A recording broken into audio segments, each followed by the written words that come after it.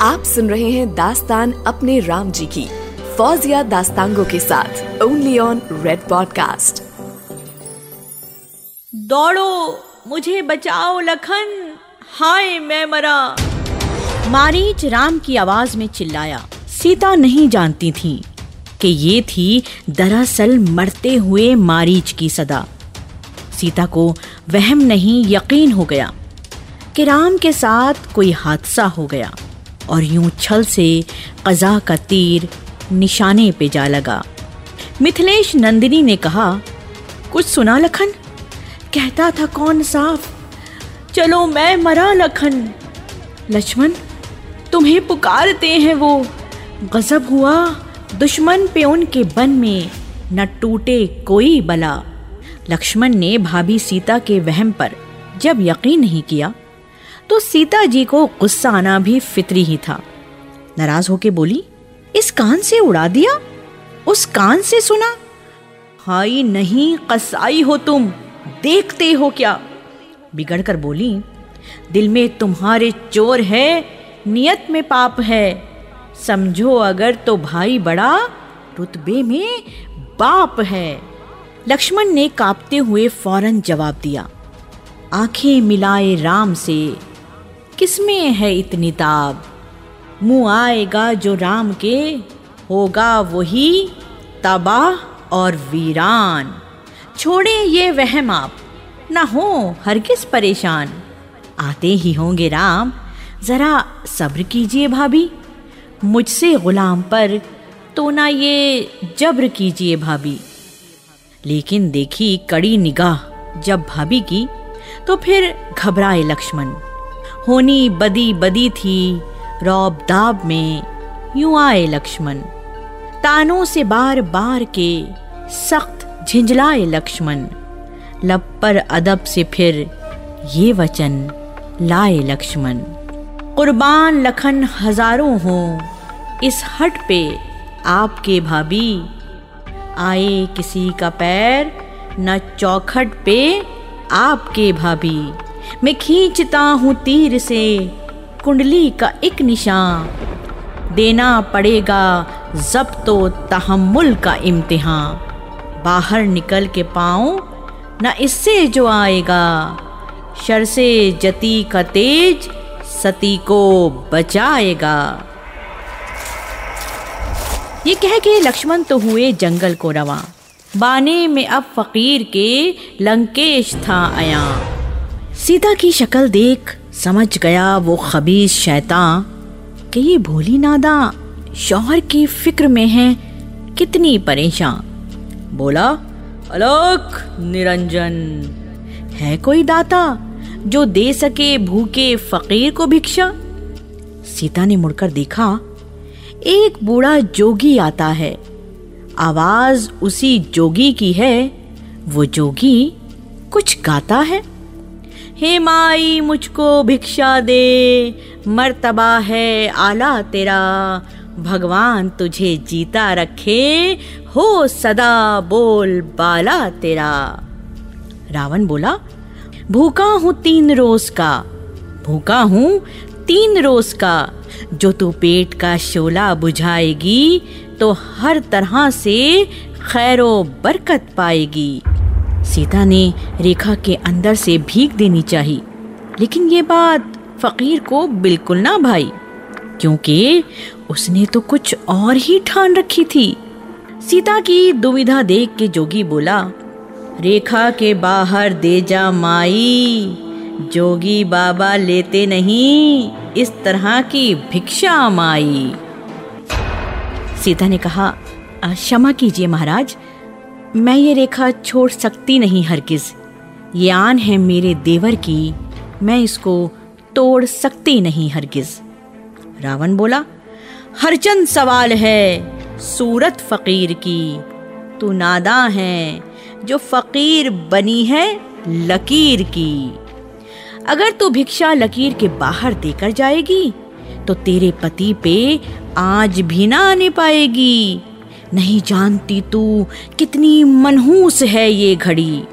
पल भर हुई जो देर तो साथ वो आएगी कि तेरी ढुलमुल में बेवजह जान शिकारी की जाएगी।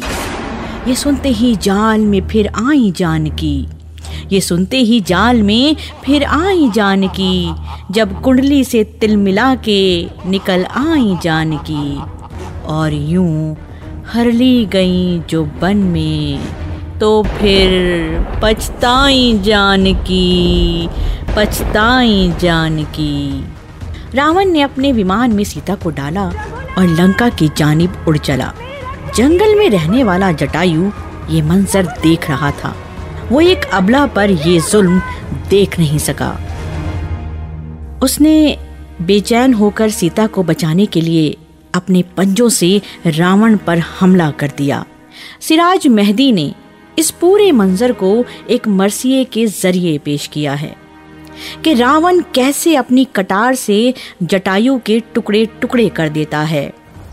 जटायु जाके बैठ गया जब विमान पर, जटायु जाके बैठ गया जब विमान पर, आया ज़मीं का चांद नजर आसमान पर। माते का लफ्ज आया बस उसकी जबान पर, रावण से तन के बोला इनका एहतराम कर। सीता हैं माँ हैं सबकी, तू इन्हें छोड़ दे अभी, वरना तू मारा जाएगा तेरे भाई बंद भी। रावण बिगड़ के बोला तू मुझे जानता नहीं, चर्चा मेरा है जग में तू जानता नहीं। बलवानों का बलवान हूँ तू जानता नहीं, लंकेश हूँ लंकेश तू अभी जानता नहीं। राम को बुलाऊंगा बंदी बनाऊंगा, लक्ष्मण से हाथ जोड़ के माफी मंगवाऊंगा, लक्ष्मण से हाथ जोड़ के माफी मंगाऊंगा, लक्ष्मण से हाथ जोड़ के माफी मंगाऊंगा।